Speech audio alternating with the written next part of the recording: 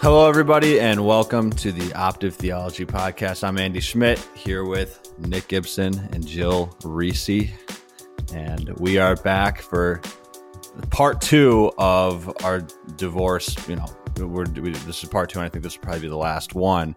But in the last podcast, we kind of talked about the historical context and like, how did we get here as a culture to where divorce is kind of like really, really common. And in this one, we're going to talk more about how should we as Christians maybe like, I don't want to say the wrong words here. And I know that we just talked about this, but how should we like love people who have been divorced? How should we, I want to say it, deal with it. I will cut that out, but I just really want to say it. I'm telling you guys right now. I really want to say deal with it. I don't know how to say it right now. But anyways, how should we love these people? I think it's more okay to say deal with it when we're talking about a thing.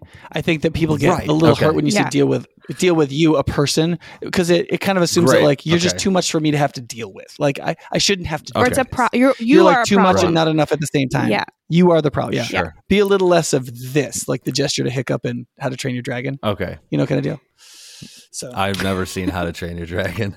it's one of the 20 best movies of the last 20 years, probably. I would say no way. It's good. No. Oh no, it really is. No. It very well maybe the best Pixar movie. I think it probably is the best Pixar movie, and it is a legitimately great movie. The follow-ups I'm not sure is good. I didn't like them as much, but yeah, they're not. I think it's one of my eldest daughter's like second favorite movie or something like that. Anyway, moving on to so I think it'd be good to do a little bit of a disclaimer at the beginning of this to say that it's impossible not to hurt people's feelings or to offend people when talking about divorce, because the reason why there are a few situations in which Jesus actually affirms divorce is because human beings are so corrupt and so difficult and so broken and so hurt and so unwilling to face problems and so on, that divorce is going to have to happen sometimes. Like there's never been a human culture in which families didn't break up sometimes. And that has to happen. It will happen. It's real. We can't pretend it doesn't. And we can't demonize people for whom it happens. And simultaneously, at the same time, human beings are quitters. And the worst thing to quit on is your family if you shouldn't. And so there have to be all kinds of ways in which we encourage people, including public shame, hurt, demanding, laws, and so on, to tell people not to quit on their families. You cannot do that. And so because those things kind of overlap, it's impossible to talk about this and not hurt people's feelings. You just cannot do it. No matter what you do, unless each of us make sure that we recognize that there's a huge overlap here and we just can't let our feelings get hurt, because we don't have to take it personally. It's impossible, because you have to speak against divorce if you're a Christian, like a lot. And you have to love and serve divorced people and people who are subject to the problems of divorce. This is just a reality. And there's some other subjects like this, but this is one of the worst. Mm-hmm. Yeah. So we just get started right away. I think in the last podcast, we talked a little bit about the importance of marriage. We didn't talk about it a lot. And I think it'd be good to start this podcast maybe by talking about, because I think our culture, because divorce is on the rise and because you see it all around, we become desensitized to divorce and how bad it could be for marriage, and then we kind of become desensitized to what marriage is truly for. And so the first question I want to ask is just kind of like a broad question, but what is the purpose of marriage, and why should we hold marriage so highly? Why as Christians do we hold marriage so highly? Why is it a big deal? Because I think that it could be easy for some people, especially I have friends who might just listen to this and be like, hey, who cares if somebody gets a divorce? It's not that big of a deal, but it is. And so why is marriage so important, and what's the purpose of marriage, and what does it represent? Mm-hmm. Either of you can go. My first response is that it's one of the divine institutions, and so it's one of the formational institutions for how people are formed. And so in our culture, marriage has become about personal happiness, like most things have. And we've lost sight of how it forms people and families, and that it's for creating families and being hospitable to life inside of your home and forming life and people. And so that's why divorce is so devastating, is because when that is broken, the formational community of the family is broken. Yeah. I mean, that's basically point blank. I don't, Nick, if do you have anything to add to that or not? Yeah. Yeah, I think marriage is the union of the complementary sexes. So it's creational. God created a woman for the man to solve the problem of being not good for a man to be alone. And his solution was not another man, but actually a woman, right? So there's a complementary natural nature between the man and the woman, and for their mutual care, caring for each other, also for their work in the creation mandate, which is to take dominion over the earth and to fill it. That is, it's procreative and constructive or productive, both to work and to raising and rearing children. God makes clear that his desire is not just for procreation to happen, but for people to be nurtured within a context in which it's likely for them to be godly offspring, is the language the book of Malachi uses. So it's also it's a contractual covenant. And so to reject it is a objective, legal, and moral betrayal of someone. And part of the reason for that is that it functions throughout the life stages of life. It's till death parts you. And so it moves through different life stages, and people get different things out of it at different life stages. And so what marriage is for, and what it does actually evolves throughout the course of human life, but is useful and good throughout all the courses and life stages of human life. So those are maybe just some other things. I just wanted to clarify briefly, Andy, for our listeners that when Andy says divorce is, quote, on the rise, there's a little bit of an uptick, but for the most part, what we mean is that divorce is 5 times the rate it was at its lowest in the formation of our country in the late 1800s. And it has been it moved up very steadily until the 1980s to 5 times what it originally was. And then has come down a little since then. But it's also one of the reasons why it's less prevalent. That's because people have been getting married less. Right. What Maggie said last time, and that's actually a bigger issue. The reason why divorce is coming down is just because people don't get married at all. And people are like, well, maybe that's good because now there's not divorces, but it's not, because they're still having children together, and they're still saying they're committed to each other, and then they're still abandoning one another. So they're just leaving abandonment more legally open to themselves, and then doing it even more often. And so this is not a good trend. And also we need to realize that this is demographically focused. College educated people are getting married more and staying together more than like in recent history. And people of lower classes and lower education with fewer resources that are harmed more by the destabilization of marriage are getting married less. And this is a classic rich people, educated people hurting poor people. That the kind of behavior that rich people and educated people could engage in and not completely destroy their lives, they have taught poorer people to do, who can't deal with the consequences of it, so as to destroy their human and social capital. And they don't have the liquid capital that's just flat money to overcome it. Whereas the people who can actually afford nannies are the people who stay married and get married and don't divorce. And so it's become a huge inequality issue.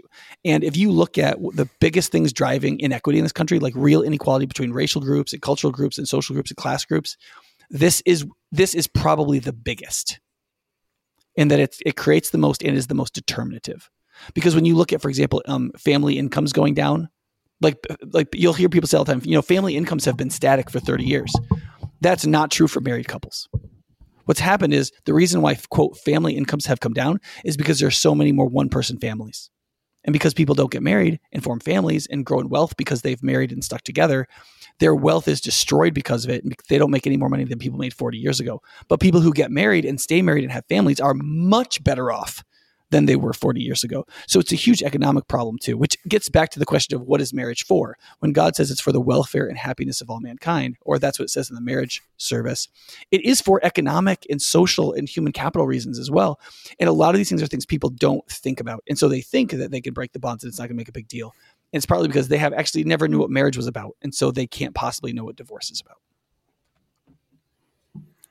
Well, I got a question. Are we mixing things up too much when we're talking about like the Christian church in America versus like just non-Christian people? Like, we talked about this as like a rich people and poor people thing, and there's inequality in that. But my question is that as Christians, like we all have the same Bible and we all have the same scriptures. Like I don't know, like I don't like there is no. I always just hate the idea of Christians blaming anybody else for their own problems, or like it's your personal responsibility as a Christian. Now, outside of the church, we judge that differently. But in the church, it's nobody else's problem but yours if you get divorced. Like, right? You know what I mean? If anything, because divorce is high in the evangelical church as well.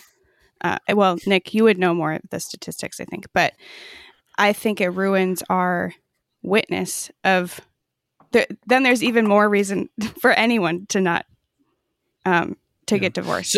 So when it comes to like Christians, and so there's like 9 points I want to make based on what Andy and you just said. Let me try to just make a couple of these.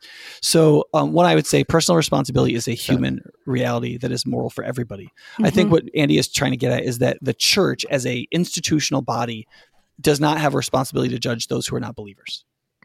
Right. So that is the local church, doesn't quote judge, that is engage in church discipline relative to people who aren't even believers. Right. However, marriage is not a merely spiritual institution. It's an anthropological one. That is, it's a human institution. We relate to it and we benefit from it as human beings, and we subvert it and are harmed by breaking it as human beings. That has nothing to do with our faith. Marriage is what it is, and it affects us as humans as it does. Now, our Christian faith can help us understand it. It can help us have better marriages. It can teach us how we're supposed to handle it and our moral responsibilities to it. But it doesn't change the fundamental reality that's built into creation that is inescapable to all people, no matter what your religion is, on the basis of the nature of what human union, bonding, procreation, intimacy, and all those things are. Does that make sense? So in that sense, the difference between Christians and non-Christians here is none at all. Right? Marriage is what it is, no matter what your beliefs are. Right?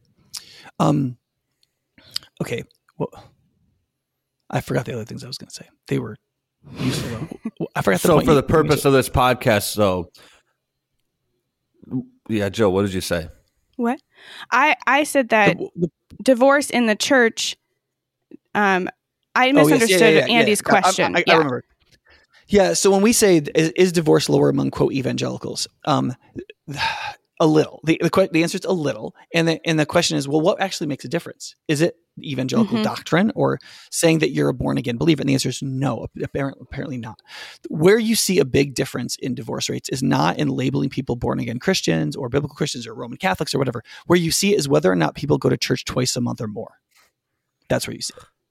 If people go to church twice a month or more, there is a very significant decline in divorce rates. Very significant. And if people don't, so if you have a quote born again evangelical who doesn't go to church, their divorce rates are the same as everybody else's, which makes perfect sense to me. If you don't have the discipline to get up in the morning and go to church on Sunday morning, if you won't do what it takes to make your life better in God, why would you do the things it takes to make your marriage better? Right? If you have indiscipline, if you don't have vision, if you're not thinking about the future, if you're not thinking developmentally or any of those things, that's true for most things in your life, probably. And the two deepest spiritual long-term things in your life is your relationship with God and your relationship with your spouse, right? Plus, when you go to church twice a week or twice a month, you get taught about how to live, including relative to marriage and forgiveness and hope and, loving other people and serving them and all those things. And all those things are beneficial to all relationships, including marriage. And so what you're doing at church twice a month is learning how to love your spouse. So that's where you get to see a significant difference. Marriages are good when people become better people and they work on their relationships and their relationship with God. Plus, there's all kinds of healing and growth and godliness that happens if you really know God, and that helps with your marriage. And there's okay. Do you have anything to say? I wonder how much of it is also that you're in a community of people who are affirming your marriage and supporting you and helping you when there's issues as well. Because there's that community. Well, that was I was going to go into kind of like the first question, which I guess it kind of has to do with community, because this was sent in by somebody, and so I'm going to read the question and then we can discuss it. And I think it's going to pull things back into the church and how should the church deal with these types of things, because that's kind of what I want to talk about mostly here. So here's the question. Since there are biblical reasons for divorce and since some of them aren't as cut and dry as adultery and abandonment, what are the proper steps a couple and the church could take to decide if their case would warrant a divorce? And this is probably going to be different for every church, but what would you say? What would either of you guys say? Well, how would you answer that question? Yeah, I think it partly depends on what you imagine some of those things are. So we talked in the last podcast about whether or not Wayne Grudem's argument that in 1 Corinthians 7, it says in such cases relative to abandonment, and we're supposed to take from that cases that are on the same moral magnitude as abandonment are legitimate cases for divorce. If we agree with that, or if we're just expanding the definition of abandonment to cover some things like significant abuse, I honestly think Maggie's answer was helpful, where she said the answer is not you. Yeah. That if you're in a marriage, yes, you're not objective enough to make that decision in most cases. Now, you got to be careful with that a little bit, but generally speaking, I would say you want outside counsel. Yeah, I agree with that. I think that does get at the importance of the family of the church, and especially during seasons of hardship, like if you're considering getting a divorce, that's the time to talk with people and get the help that you need, both individually and discerning if that's right for your situation. But also there's so many factors playing into whether or not someone gets divorced and why they think that's a good choice or not. And the church needs to be both a hospital for, there's going to be past wounds. Our sins are connected to our wounds. So there's things going on deep under the surface in each of those people that need to be sorted through in community. And then there's also accountability that needs to happen for sin. So, and wrong choice. So I think in those moments is really crucial for the church not to back away, but to press in to community and to be in each other's lives in that way. Yeah.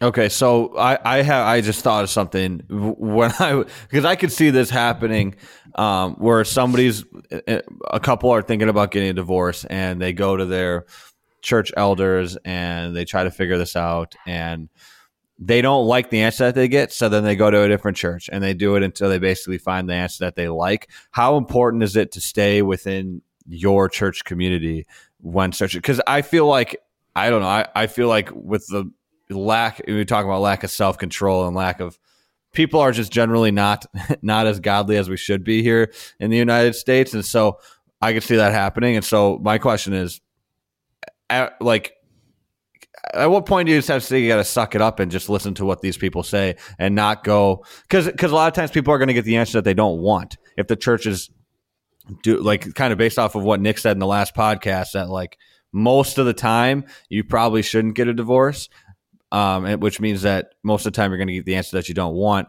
Then how can somebody kind of work within that like frustration with the church without just going and abandoning the church and going to a different church and a different church and a different church? Because I can see that being a complete mess.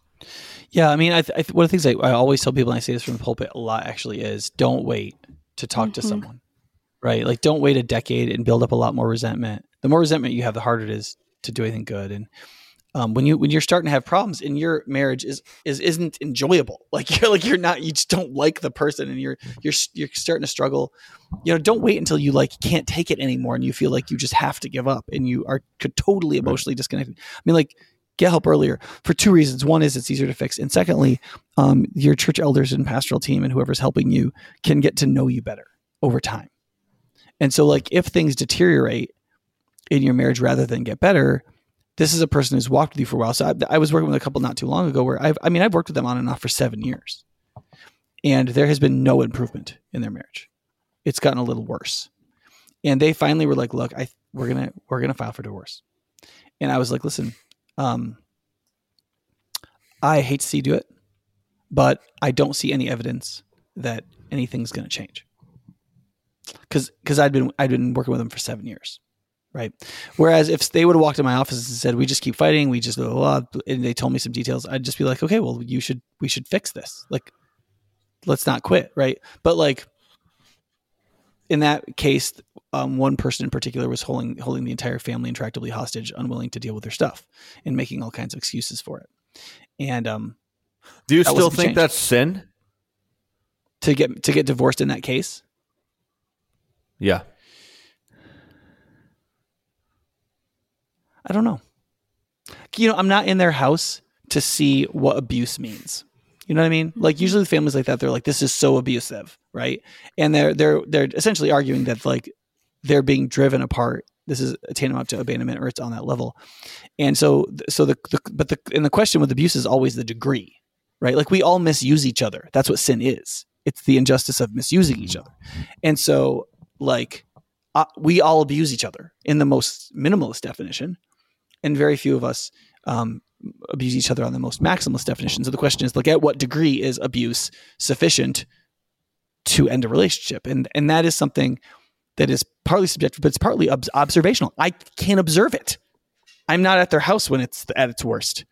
And so I can't tell you, right? And most people have extremely distorted perceptions of what's happening in their lives, especially if they're in that dysfunctional relationship. And so they're not telling you an accurate account in your office. So how do you get access to the data by which you would answer this question? The answer is you can't.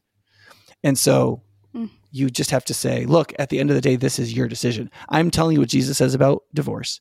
You have to decide whether or not this amounts to it. It's not obvious enough for me to engage in church discipline if you divorce.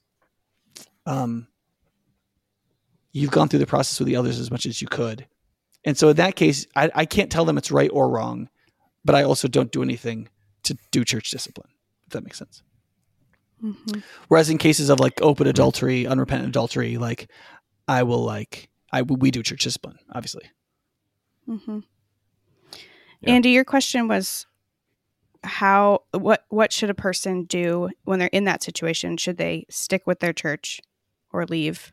And right. You can't control what they do. So getting involved with your church early is one way to handle that. Yeah. I think also observing how your church handles conflict and people's personal problems before yours is also important.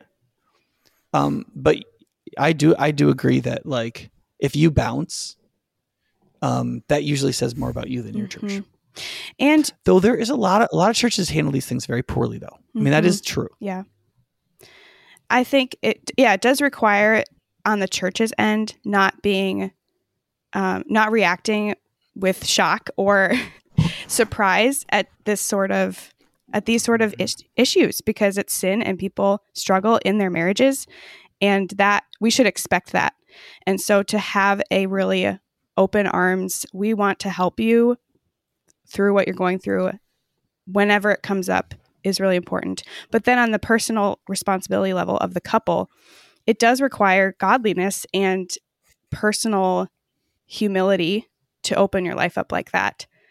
And so having that posture, especially when it comes to your marriage, and allowing people to speak into your marriage at any point is really important, because when you have those deeper issues, then it's not this huge mess to untangle. And you're not unwilling to present it to someone else. I think this sounds like, I feel like a lot of, in talking about divorce, or me and Jill have talked about it, and I've been talking about it with some of my friends as well. It does feel like to an extent with this topic that there's no clear cut answer, because every situation is so different. But I want to shift into kind of talking about what do we do with like the church being able to like support kids who have been like a victim of divorce? Because I think that's a huge deal. And Jill, I want to hear what you have to say about this first, because your parents were divorced, yes. Right? Mm-hmm. I'm not wrong about that. So because I don't think that the church does a good job in this a lot of times. I think it's a very confusing area. And if like you haven't grown up in a divorced home, it's hard for you to like know how to even react to that. So what's the best way for the church to support these kids, to love these kids, and to, just be good role models to who have grown up in divorce homes, who are probably dealing with a lot of stuff like internally and stuff like that. So what's your answer? I would say it actually is true for the people who have been divorced to the parents, so beyond the kids, because I grew up in a church a lot like High Point, a Bible believing church. It was a really, really good church. So I want to say that up front. And my parents got divorced, and it was a small town. So a lot of it was widely known what was going on. But my experience was that people just didn't really talk about it. To us as kids, we didn't know how to, it just was silent about the issue. And I saw also my parents, whether they were the abandoned spouse or not, like their friends left too. And so that's the hardest part, is because the culture says divorce is not a big deal. And then when the church doesn't respond, because it's hard it's a sensitive topic. It's hard to know what to say. It's hard to know what to do. It's really messy. It feels like someone's private business. That was one of the hardest things, because I didn't know it was a big deal. But also I had all these dysfunctions that had come because of that happening in my family. And I can see that in my family still. And so I think the biggest thing is to press in when someone is going through divorce or has experienced divorce, and to not just leave it. And I think that's true if someone comes into the church and they've been divorced too, to not just ignore that part of their life. There is a sensitive way to approach it, but being silent about it is hard. Makes it harder to figure out how to move forward. So I want to, I agree. I agree. I think, because when my parents split up, it was kind of the same way with our church. They just didn't talk about it. They kind of just abandoned us. There's no big deal. But rather than I don't think that your answer wasn't good. I just think saying press in, doesn't really make much sense to me. And so what if you're somebody who's gotten divorced, or if you're a child of somebody who's gotten divorced, like you, Jill, what would you expect, or what would you have wanted the church to say to you? Somebody in the church to say to you, what would you have wanted them to do to press in or to reach out to you? Because that can be such a weird thing, is you're going to go up to somebody and be like, so you're divorced. And then they're going to be like, what are you talking? You don't want to just bring it up like a weirdo. And so what do you say to be more specific about that? First of all, I want to say one thing about sometimes how people approach it. So as a child of divorce, I had people, I have people who know our family who say things like, I'm so mad at your parents for doing that to you, or I can't believe XYZ. And so some of it feels like a lack of understanding of what God can do and how God can redeem, and seeking reconciliation and unity in the family. It's sort of, I think people mean that out of I have compassion on you. But that was over 2 decades ago. That was 2 decades ago for me.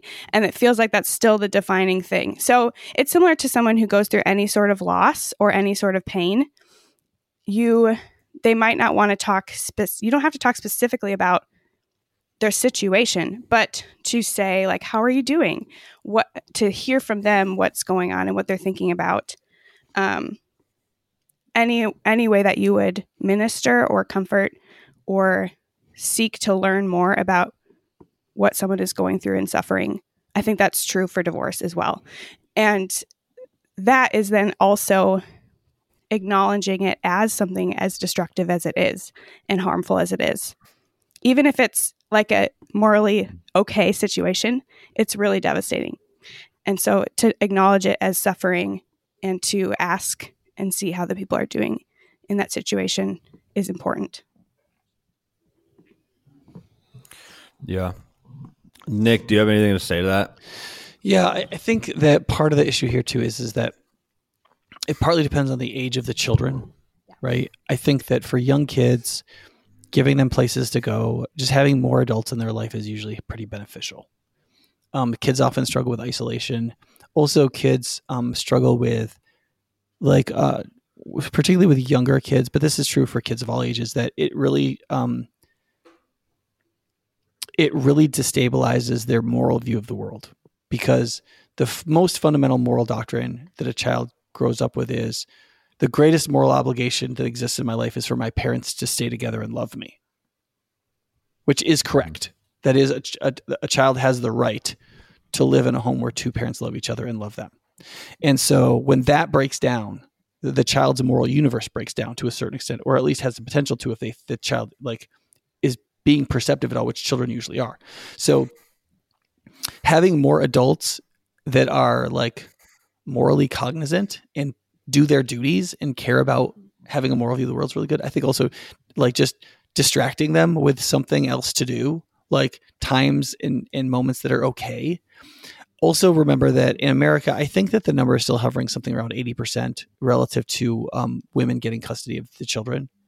And in the 2 studies that I read on fatherhood in America, book length studies I read recently, one of the things it says is that when you take a child out of a father's home, now obviously I'm not saying children should be given to fathers. I'm just saying I think this is an inevitable problem when parents are parted and they don't live in the same household. What happens is fathers tend to be less and less involved in their children's lives, right?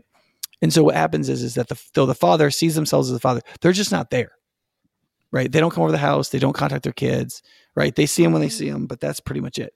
And that's just human nature. That's why men are supposed to live in the same house as their children with their wife, because if they're not there, they can't do these things, right? Because of that, the presence of role models for divorced kids, especially to young divorced boys, is incredibly important, right? And this is some converse is true for women. Maybe Jill has some comments on that, but it's incredibly important for boys, especially as boys enter into the destructive period of adolescence, where they do things that are destructive to themselves, to women, and to the legal structures of our society and the property of others. So that's just, I think, a really important thing to remember. Mm-hmm. Yeah, to add to that, and with just a few more practical examples, having models of the family together. So if you know someone who's from a divorced family, this has been helpful for me as an adult, as I raised my own family, to be with other families and see how they interact, because that is a gap for me. I feel like I just don't have anything there to imagine. I do now because of the church and because of the relationships I've had. But to have mentors who are more than just one-on-one and more than just the same gender mentor, but to have a family you can enter into, whether or not you're married and have kids, and whether or not you're an adult or a child. But if you don't have that picture, that's really, really helpful, because you haven't seen the genders interact. You haven't. For me, I've actually found... as an adult, having relationships with men in authority that are with people who have integrity, the pastors of our church, like Nick and Mike, that has been really healing for me, because my assumption is that men are absent and aren't thinking about what is good for me. And so that's been really healing, just to interact with them and have relationships like that. So I have a question, I think kind of based off this last one we were talking about, with people who have been divorced, is there ever a healthy amount of shame and guilt that somebody should have? Kids, parents who've been divorced. I know our culture right now is any shame and guilt, you need to get rid of it all the time. But I think about even in my life with sin, and I'm okay, when I sin, I feel shame and guilt. And that's kind of, in a lot of ways, what pushes me to repentance than to stop doing that sin. And so is there ever a healthy amount of shame and guilt when in divorce? Because I think these two things might be different, talking about parents who have been divorced and then kids of parents who have been divorced. Should they ever feel shame and guilt? And then should the parents ever feel shame and guilt? And is that healthy or not? First, I think it's helpful to define shame and guilt, because I think in our culture, the understanding is that guilt is good. It's about a circumstance that you've done something wrong, and shame is bad because it means that you think you are wrong as a person or like as your being. Okay. And I think that biblically, shame is also purposeful, in that we are sinners and we do things, and we need a savior. We are wrong. So Nick, I don't know if you want to add anything to those understandings, but I think it's helpful to first of all clarify what we mean by shame. Well, I think that's right. I think what you're saying is right. And I think it's important to recognize that though shame is a negative emotion, there are times when it is the appropriate emotion. And it doesn't just mean generally you don't deserve to be loved. A la Brene Brown, I think is her name. But it means that it means that you believe that contextually to a particular action that you took that an objective observer would rightly disapprove of, at least within your cultural context. And because of that, you did do something that other objective observers would say is wrong. And therefore, it's not that you're unworthy of love, but that you've demonstrated that you aren't trustworthy, that you aren't morally trustworthy. That doesn't mean you can't be loved. It just means that like you've shown yourself to be an unsafe person to other human beings who care about interpersonal safety in social contexts, which is all of their contexts. And so you rightly feel you're feeling ashamed because you have broken a very sacred interpersonal trust, right? And so because of that, like the definition matters because you can rehabilitate trust, right? What do you do with shame? Well, you look at what trust you've broken and you seek to rehabilitate that trust through restitution, through confession, through asking for forgiveness, through a redemptive process, rather than a la some of these psychologists who just say it's a negative emotion, you should just put it away. Does that make sense? And when it is a psychologically, like if you're feeling shame just in a perceptionally wrong way, because you just naturally feel shame all the time for ways that aren't correct, then I think Jill has struggled with this. Maybe you have a comment on this. Then yes, the therapy is, I don't need to feel ashamed.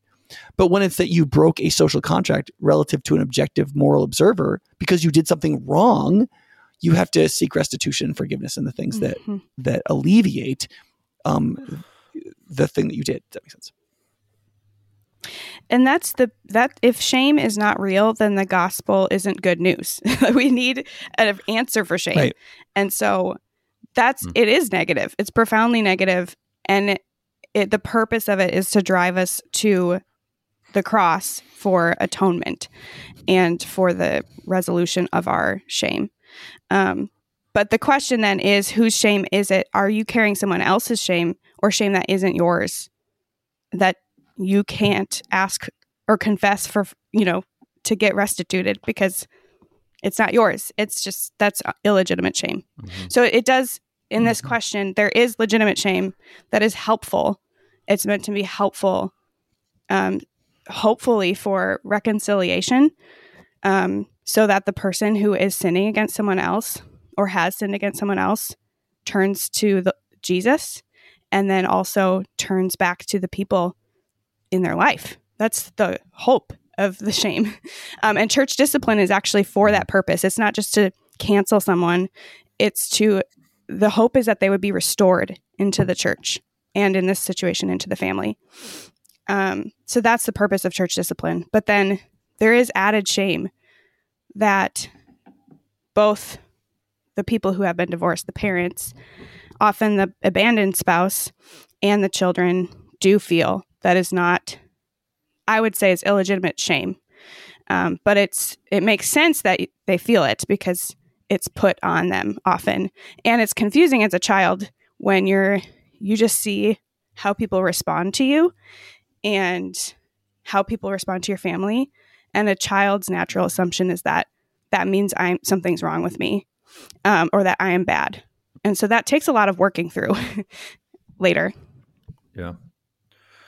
So Nick, you said that there's a trust that's been broken, and we need to redeem and work towards redemption, and that's right. I agree. But in terms of divorce, in certain circumstances, you can work towards redemption all you want, but if the other person wants nothing to do with you, you can't. You can't to a certain extent. So how should those people then, who are kind of like the victims of somebody who doesn't care about the trust, who doesn't care that there's something broken, they don't really care about any of that can live with people for a long, long time. They never could get past that. And so how can they, in some ways, deal with that shame in like a healthy way, but also recognizing that maybe I'm going to never, ever redeem this relationship or trust with this person?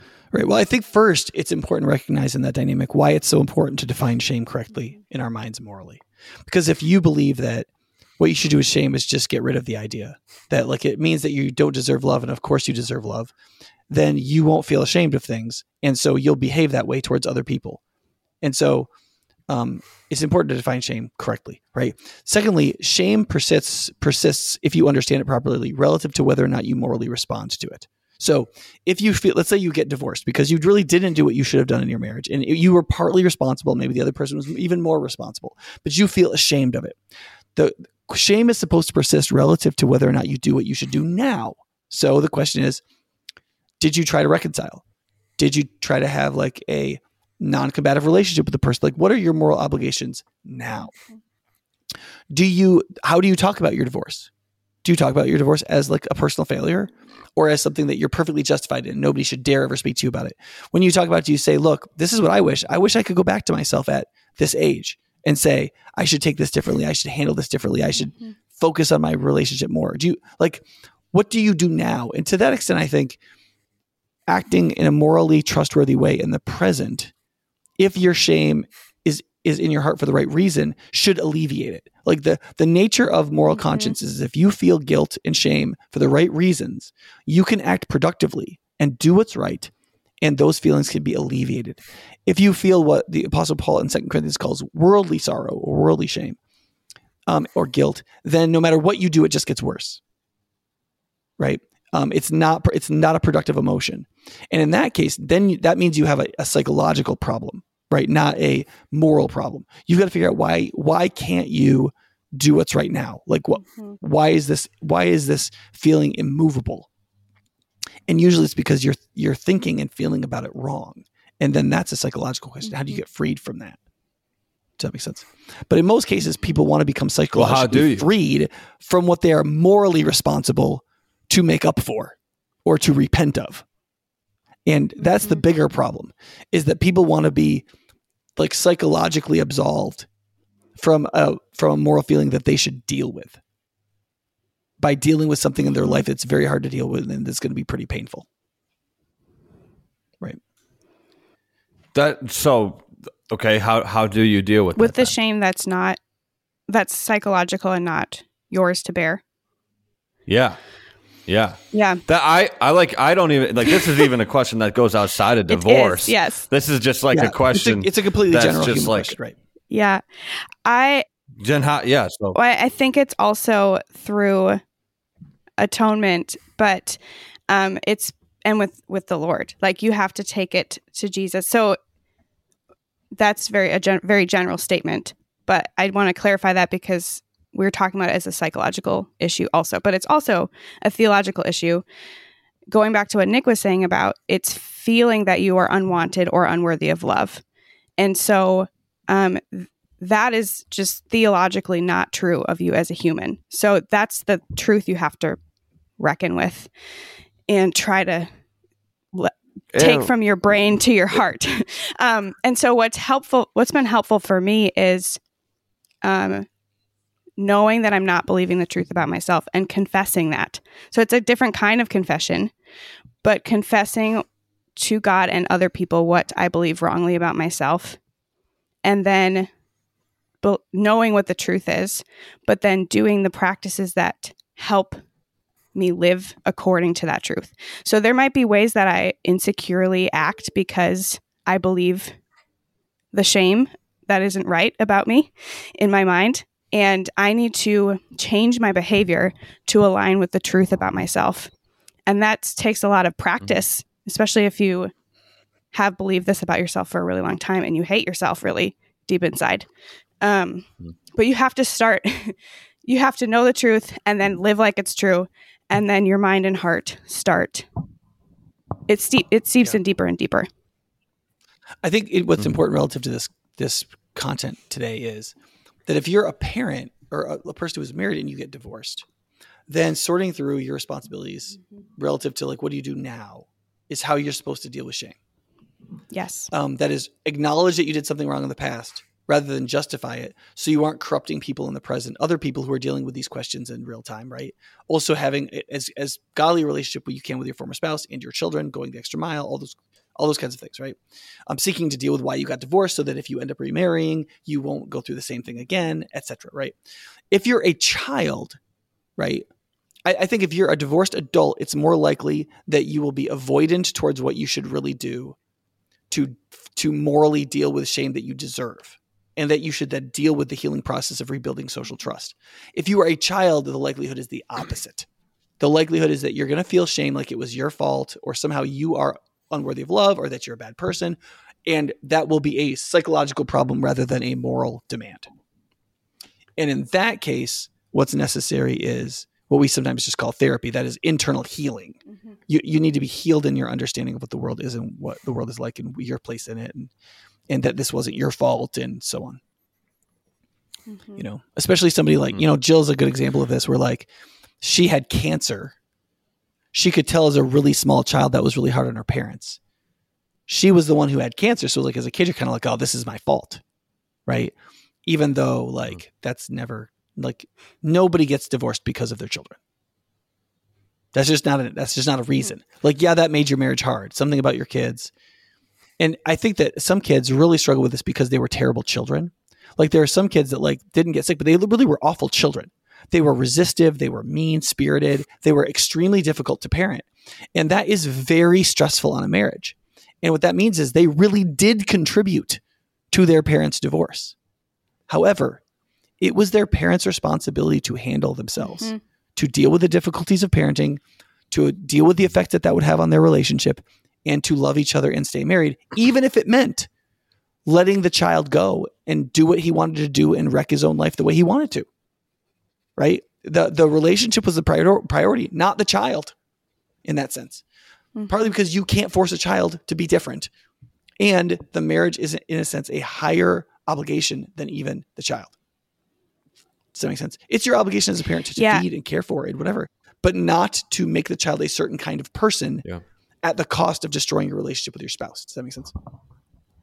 And that could, in itself, that dynamic, children know, even if no one tells them, that their family is supposed to be together and that they're supposed to be with their parents. And if that breaks apart and they see with actions, no matter what people are saying with their words, they see that the parents aren't choosing to stay together for them, for their sake. I mean, the child kind of gets lost in what's happening, and a child will assume that something's wrong with them. So you might not feel as a child of divorce that, oh yeah, that wasn't my fault. You might not feel that it was your fault, like logically, but that because your parents literally said that when they left. Yes, this isn't your fault. That's what the guidance counselors tell you. Counselor. Yeah. Right. This isn't your fault. Yep. And what the child understands from that is these people don't understand what's happening in my family, or that something's even more wrong with me because this shouldn't be a problem for me if it's not my fault. Right. This isn't my problem, but I feel I don't know what to do with what I'm feeling. So I want to say that for anyone. Well, part of it is that they say that, but they don't blame your parents. They don't say, this is not your fault. This is your parents' fault. Right. There's no one to blame. They don't say that. They just say, so it's not your fault. There's no one to blame. This just happens. Yes. It's like rain. It's just one day it just falls from the sky. Yep. And nobody can explain why it happens, but it's not your fault. And you're kind of like, well, who the heck's fault is it? Like, this is crazy. Because it's happening to you. And you know that they promised to stay together. And you know those things, right? So. Yep. Mm-hmm. And that was just a little anecdote along with that. That was a saying in my family, was that people change. And what that meant was not like, oh yeah, people grow up and be different and like that's a good thing. It meant that people change and you don't know who's going to leave you, basically. Anything could happen. Anything could happen. Right. Yeah. And it's that's no what one's that means. fault. Anybody can leave you. Right. And so like that's destroyed most of my relationships, friendships, I mean, it's maybe not destroyed them, but severely impacted them, because that is our cultural understanding. And that's, I mean, it's seeped in so many ways. You'll be better off if you assume that you could be abandoned at any moment. When you cease to become useful to the person you have some relationship with. And that is like, it's hard to imagine a more inhuman way of living a life. That's, I mean, to me, I think that you guys are speaking about that in a negative way, but to me, I'm like, that makes the most sense about anything and said in this podcast is that if you already have the idea that somebody's going to leave you or somebody's going to, like, you're already set up for success right there, because people are just evil and they just do horrible things. So and most of the time they're going to do that to you. So in my life, I've always had that mindset, and I feel whatever. I feel great about it, and then people I might think I'm a psycho, but it works with like getting past when somebody leaves you. I feel like you can get past things better. I don't know if it's the healthiest or the best way to deal with life, but it feels like, I don't know. When I'm listening to you say that, I'm like, that sounds like a good way of doing things. It is. It's really good. It's like walking around with crutches. You don't slip as much. Yeah. But you also walk around with crutches all the time. You can't run. And you can't feel your legs. So it's like, right. It's a coping mechanism that makes catastrophic loss, that protects you from catastrophic loss, but it also keeps you from massive gains. So like, you can have a pretty good relationship, but you can't have like intimacy. Because you can never miss someone. Like at some point, you have to believe that other person is going to stay with you because they. Okay, maybe you can't. You can't miss someone. I get that. You're not allowed to miss someone in that situation. Seen people. Yeah. Right. I've seen people though that they'll lose somebody and it will take them like 10 years to get over it. And in that 10 years, they could have been doing things that are so productive and so good, but instead they're sitting there sulking and wasting their time, wishing that they had somebody that they're not going to have back. And that to me is inefficient and not effective, and it annoys me. Here's the tension. The tension is, okay, where is your security? So your security could be in that other person that you lose. And that is devastating in a way that you won't get over if your security never changes. And your security could be in yourself, that I'm not going to be hurt. I'm untouchable if someone hurts me. That's also not helpful. So our security has to be in the fact that we are never abandoned by the Lord, and He gives gifts and He gives us people to cherish. He has told us how to live and how to have relationships for our flourishing. And that will be painful when people hurt us in them. And it will be joyful when it's really rich and fulfilling. So it just depends on where your security is in relationship with other people. One way to think about this in terms of analogy, and I'll use secular terms, but this can be applied really spiritually, is like, think about your physical human skin. Like one of the largest organs in your body is, of course, your skin, right? And it is cuttable. Like you get cuts all the time, right? But it's actually pretty dang good at not getting cut, right? But one of the things that's cool about it is because it's soft, you can feel things. Like our body could have been plated in some kind of stone, where we would have almost never gotten cuts, but we couldn't feel anything, right? The reason why our skin is such an incredible organ is because it's soft enough to feel, and then it's yet tough enough to not get cut easily. And when it does get cut, it has the capacity to repair. And the human psychology is like that as well, right? That like on one level, we have to have a certain amount of separation from people so that we're not codependent. Like I am me and you are you. We're not the same person.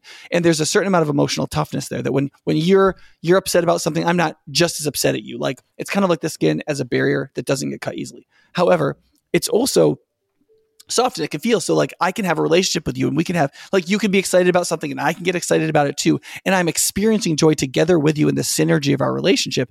And if I'm too avoidant, if I'm too disconnected from you, that can't happen. It only happens through interpersonal intimacy. Now, why can I risk that, right? The reason I can risk that is if for some reason I get cut, I have the capacity to heal.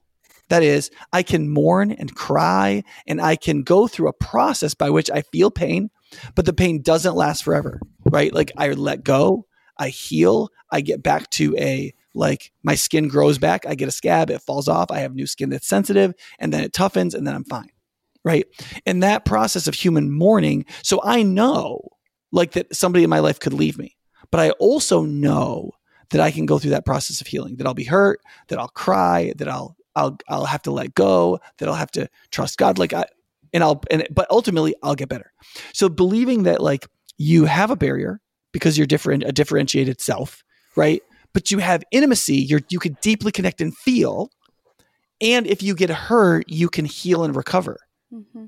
Having that kind of relationship is that sweet spot of a real emotional capacity in life. If you are too connected to others and there's no skin barrier, you're always getting cut. You're always in the emotions of other people. You're codependent. You're what people call anxious in your intimacy or bonding with other people, right? If you have too strong a skin so that you can't feel, your calluses are too thick, you're what's called avoidant, right? You're pulling back and you're telling yourself you don't need other people.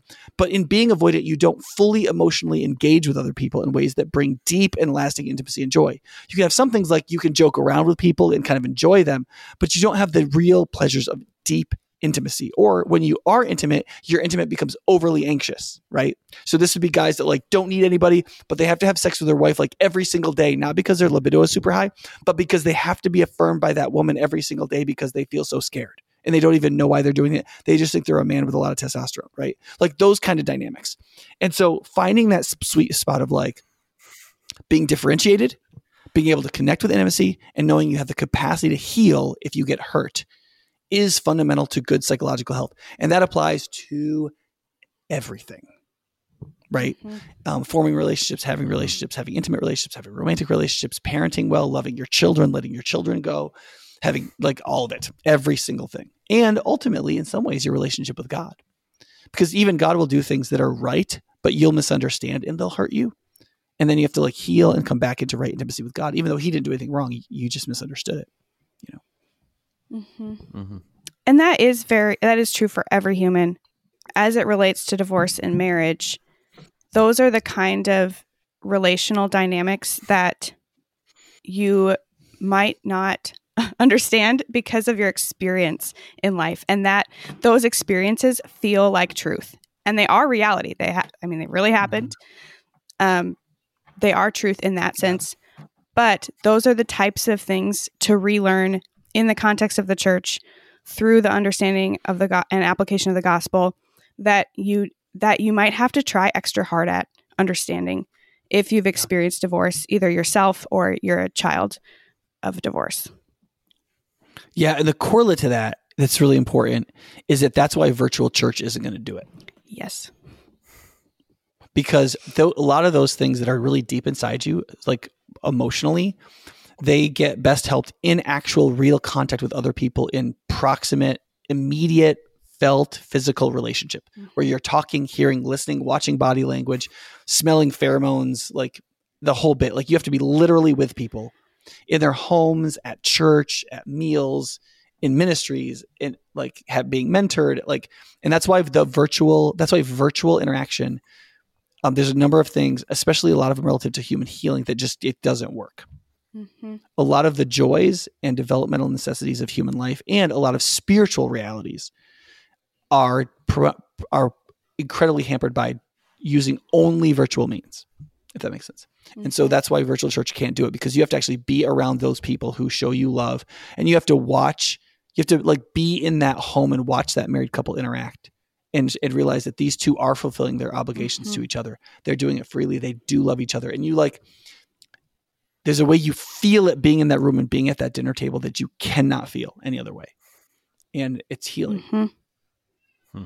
It's why one specific example. What is the fundamental think about that? What is the fundamental human social value in Christianity? The like absolute command, right? It's love. And the main way that is demonstrated in the Bible is through hospitality. That's literally the opposite of virtuality. It's just literally the opposite. Mm-hmm. The fundamental human Christian virtue in practice is hospitality. Virtuality is literally the opposite of it. So Christians can use all kinds of virtual means. We're using one right now, obviously, right? To convey information, right? There's certain things that virtual stuff is really good for, but the fundamentally most truly human things, it's terrible for. And it's one of the reasons why there's so much social and psychological problems during the pandemic year. Mm-hmm. And even just since like people started getting smartphones and stuff like that, and the rise of technology, things have just gotten worse. Jill, you were going to give an example of something. Well, first to add to what Nick was saying, I want to add that it's going to be really hard, especially if you feel like you don't know how to have those kinds of relationships with people. Maybe because you've experienced divorce. That I think that's a lot of why hospitality, having people, lots of reasons. Yeah, right? but lots of reasons. But hospitality used to freak me out. Like I would get so nervous having someone at my house because a lot of my experiences were that my home was really shameful growing up. And so I want to say that, yes, that's part of the healing, but it's going to feel terrible for a little while, but you need it. So pursue it, even if it's really scary. And just one example of this playing out in my life is that it was really helpful for me to see couples have conflict and like in front of me and maybe not like these huge, it wasn't huge fights, but in my family, there was no conflict, but people just left after a while. So to see someone, that's like the worst possible scenario. Yeah, maybe that's the worst scenario. But I think my point is that like we kind of just want to separate even more. If you've had some of these experiences, you will keep drawing back if you don't intentionally pursue hospitality, or you don't intentionally pursue these kinds of relationships that are going to freak you out. But that was one way that was so healing to me, to see a couple like disagree with each other and then be fine, like carry on with their day like nothing happened. And it taught me how to do that in my own marriage. And that's like changing generations of patterns in my family just with that. So open your homes and pursue those kinds of relationships. It's really important. I think, and then on the flip side of that, because I think you're 1000% right. I think for me though, like pursuing that is like comes more naturally, or even pursuing like conflict that comes more naturally for somebody like me.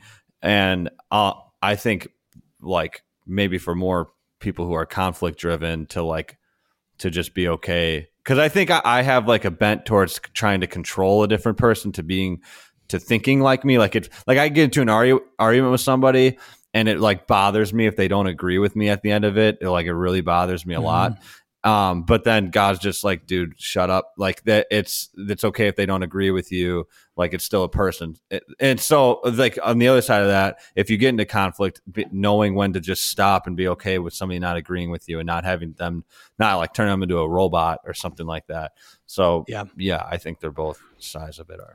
Yeah, I think that's really true. Like one of the things that's very fundamental to marriage is loving somebody you will disagree with. And I think that's part of the nature of being married to a woman if you're a man, and being married to a man if you're a woman. I don't know if this is different for gay couples. I mean, within a biblical parameter, obviously this isn't an issue because the Bible does not condone such unions.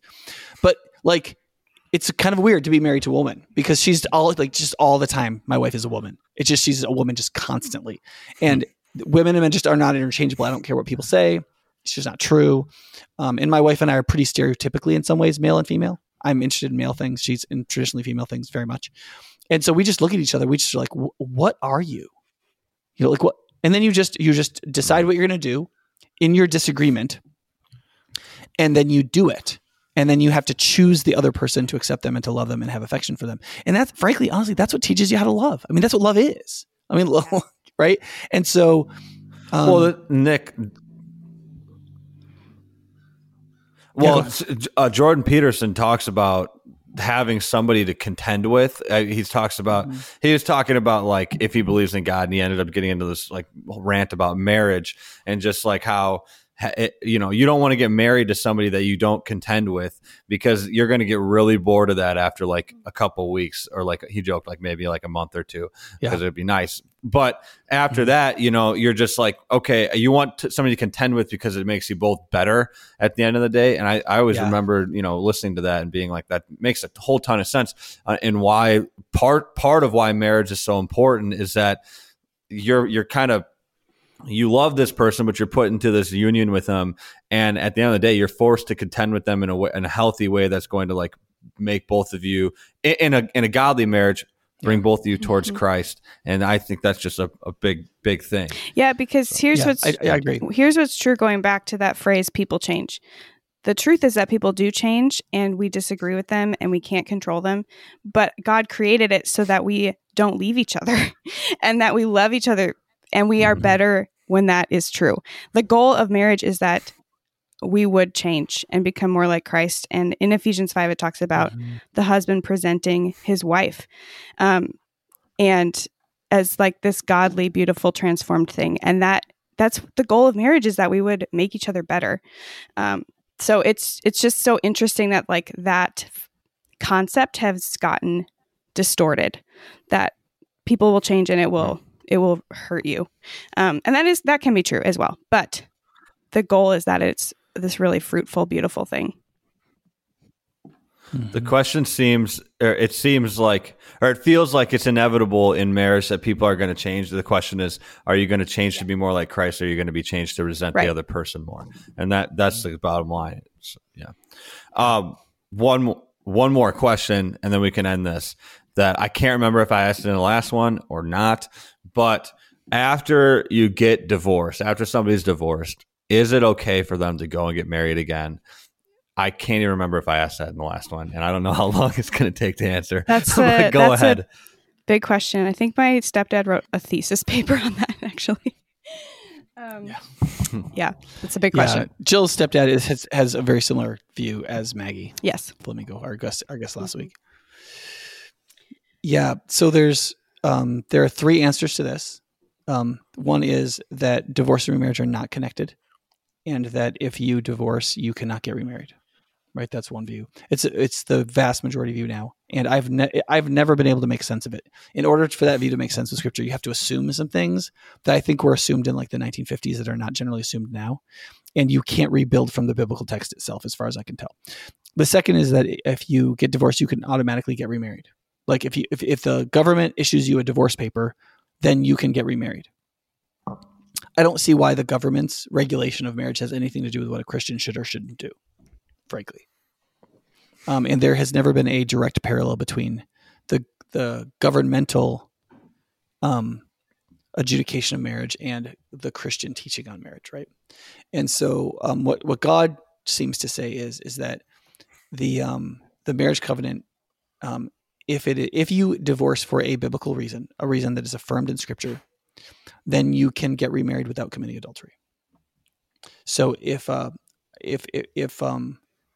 you get divorced because of adultery, then the marriage covenant has already been broken because of adultery. The other person has proven to be the adulterer, and so the marriage is already broken because of adultery, right? If the person abandons you, and it falls under that abandonment regulation, what it seems to mean is what the Apostle Paul said is a believer is not bound in such circumstances.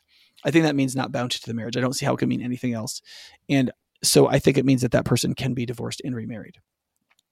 So I think if you get divorced for a biblically affirmed reason, I think you can get remarried. If you get divorced for a reason that is not biblical, then I think you're morally obligated to pursue your former spouse. If that former spouse marries someone, then I think you're released from that obligation. Mm-hmm. That's what I think. Okay. Yeah, that's also my understanding. Jill, do you have any, yeah, that's my understanding of Great. What is biblical as well. Great. I have no idea. So I'm just going to take your guys' word for it. I think that's about it for the end of I think we're going to wrap this up, the whole conversation about divorce. But do you guys have any final thoughts or closing statements that you want to make just on this whole big broad topic of divorce in the last two episodes that we've talked about? I mean, I just want to say that whenever you listen about divorce, right, you have to realize that that it's one of those deals where there's some subjects where you talk about them and everything is subject to misunderstanding if the misunderstanding is willful enough, right? If you're for example, if you had a marriage and you were abused in that marriage, legit, seriously abused, and you ended up getting divorced and people didn't believe you or understand it, your natural way of hearing everything is to be upset about the fact that there are women who are getting abused and now you don't care about them and this is so mean, right? That's normal. But what you got to do is to be mature, you have to realize that's how you hear stuff, right? And you need to realize when they are or are not saying that, right? You should usually assume that when people are talking, they are not saying what they are not saying. It's generally a fair way to think about other people. And so as a Christian pastor, it is my job to both speak in highly restrictive terms relative to divorce and to tell people that they're not allowed to do it in the vast majority of circumstances. And the vast majority of times when people want divorces, they should not get them if they are believers or if they are humans, morally speaking. In some cases, they should or can. And that is a relative thing that has to be understood in the context of a particular case. If you get divorced, one of the things you have to recognize in the Christian church is you want your pastor to talk about divorce. You want your pastor to say that's not good. You want your pastor to teach against it because you don't want your kids growing up in the church to get divorced. You want all these other people in church not to experience all the pain you experienced, right? You want to see like marriage retreats and the pastor talking about enriching your marriage, even though you're divorced and it hurts your feelings. You want that. And you in the church, you want to talk as though divorce is a terrible thing and that you're really sad that it happened in your life and that, man, if you could have done anything to prevent it, you would have. You as a divorced person should be supporting that Christian doctrine of marriage. And yet you want so I try to be personally very compassionate with people who have been divorced and publicly very straightforward in pushing back against divorce culture. Because when you speak publicly as a leader, you have to answer the question, in what way should I be a statesman? Do I just need to be careful about what I say? And secondly, in what way do I need to speak against the purveyance of the time? What's the purveyance of the time? That's always the question.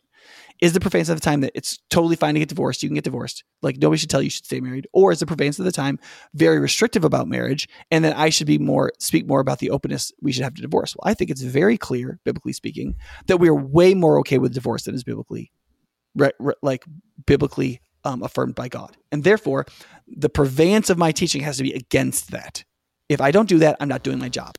And so as we try to listen to people who lead us in the church, we have to realize that's their job, right? And if you get divorced, one of the best things you can do is be supportive of your pastor and your elders and how they teach and preach about divorce. But if you're a teacher and a preacher, you need to be like compassionate about people who are divorced who have to work really hard to do that, right? And single people are in a similar situation sometimes in churches where like I have to teach a lot about divorce and parenting and all that, or marriage and parenting and all that kind of stuff. And they sometimes feel left out when that's happening. And it's not just preparation for when they're going to get married because they don't know if they're going to get married. And those people have to like endure that, and they should be supportive of it. But at the same time, I need to make sure I don't forget about single people. I'm compassionate to them, and that I talk about their experience as well. And that relationship is one that has to be fostered through love and compassion and godliness and mutual service. Mm-hmm. Mm-hmm. Yeah. Jill, do you have anything you want to say? Yes. Just a word of exhortation for you if you've experienced divorce in your family. First, that remember, as Christians, we are going to be misunderstood, like personally, even by people in the church and people who don't know our life completely. And so that gets at some of what Nick is saying. But if you focus on being able to fully face the Lord with your whole self, and if you can't do that, work through the shame that you feel, but let that be your goal in whatever has happened to you. And because when you can face the Lord like that, he's going to redeem anything in your life. You might not get remarried to your spouse, but he can do so many beautiful, good things out of things that are, that were bad and wrong and devastating. And so, I just want to encourage you to let that be your goal instead of being understood by everyone and your situation. Seek people to be in your life, seek to face the Lord, and pray for what he would do in your life. Mm-hmm. Yeah. So I think we're just going to wrap it up right here. But I do think if you're listening to this, it's a tough topic, and you ever want to reach out to somebody, I know, Nick and Jill, they work at High Point, can reach out to them and talk to them about this.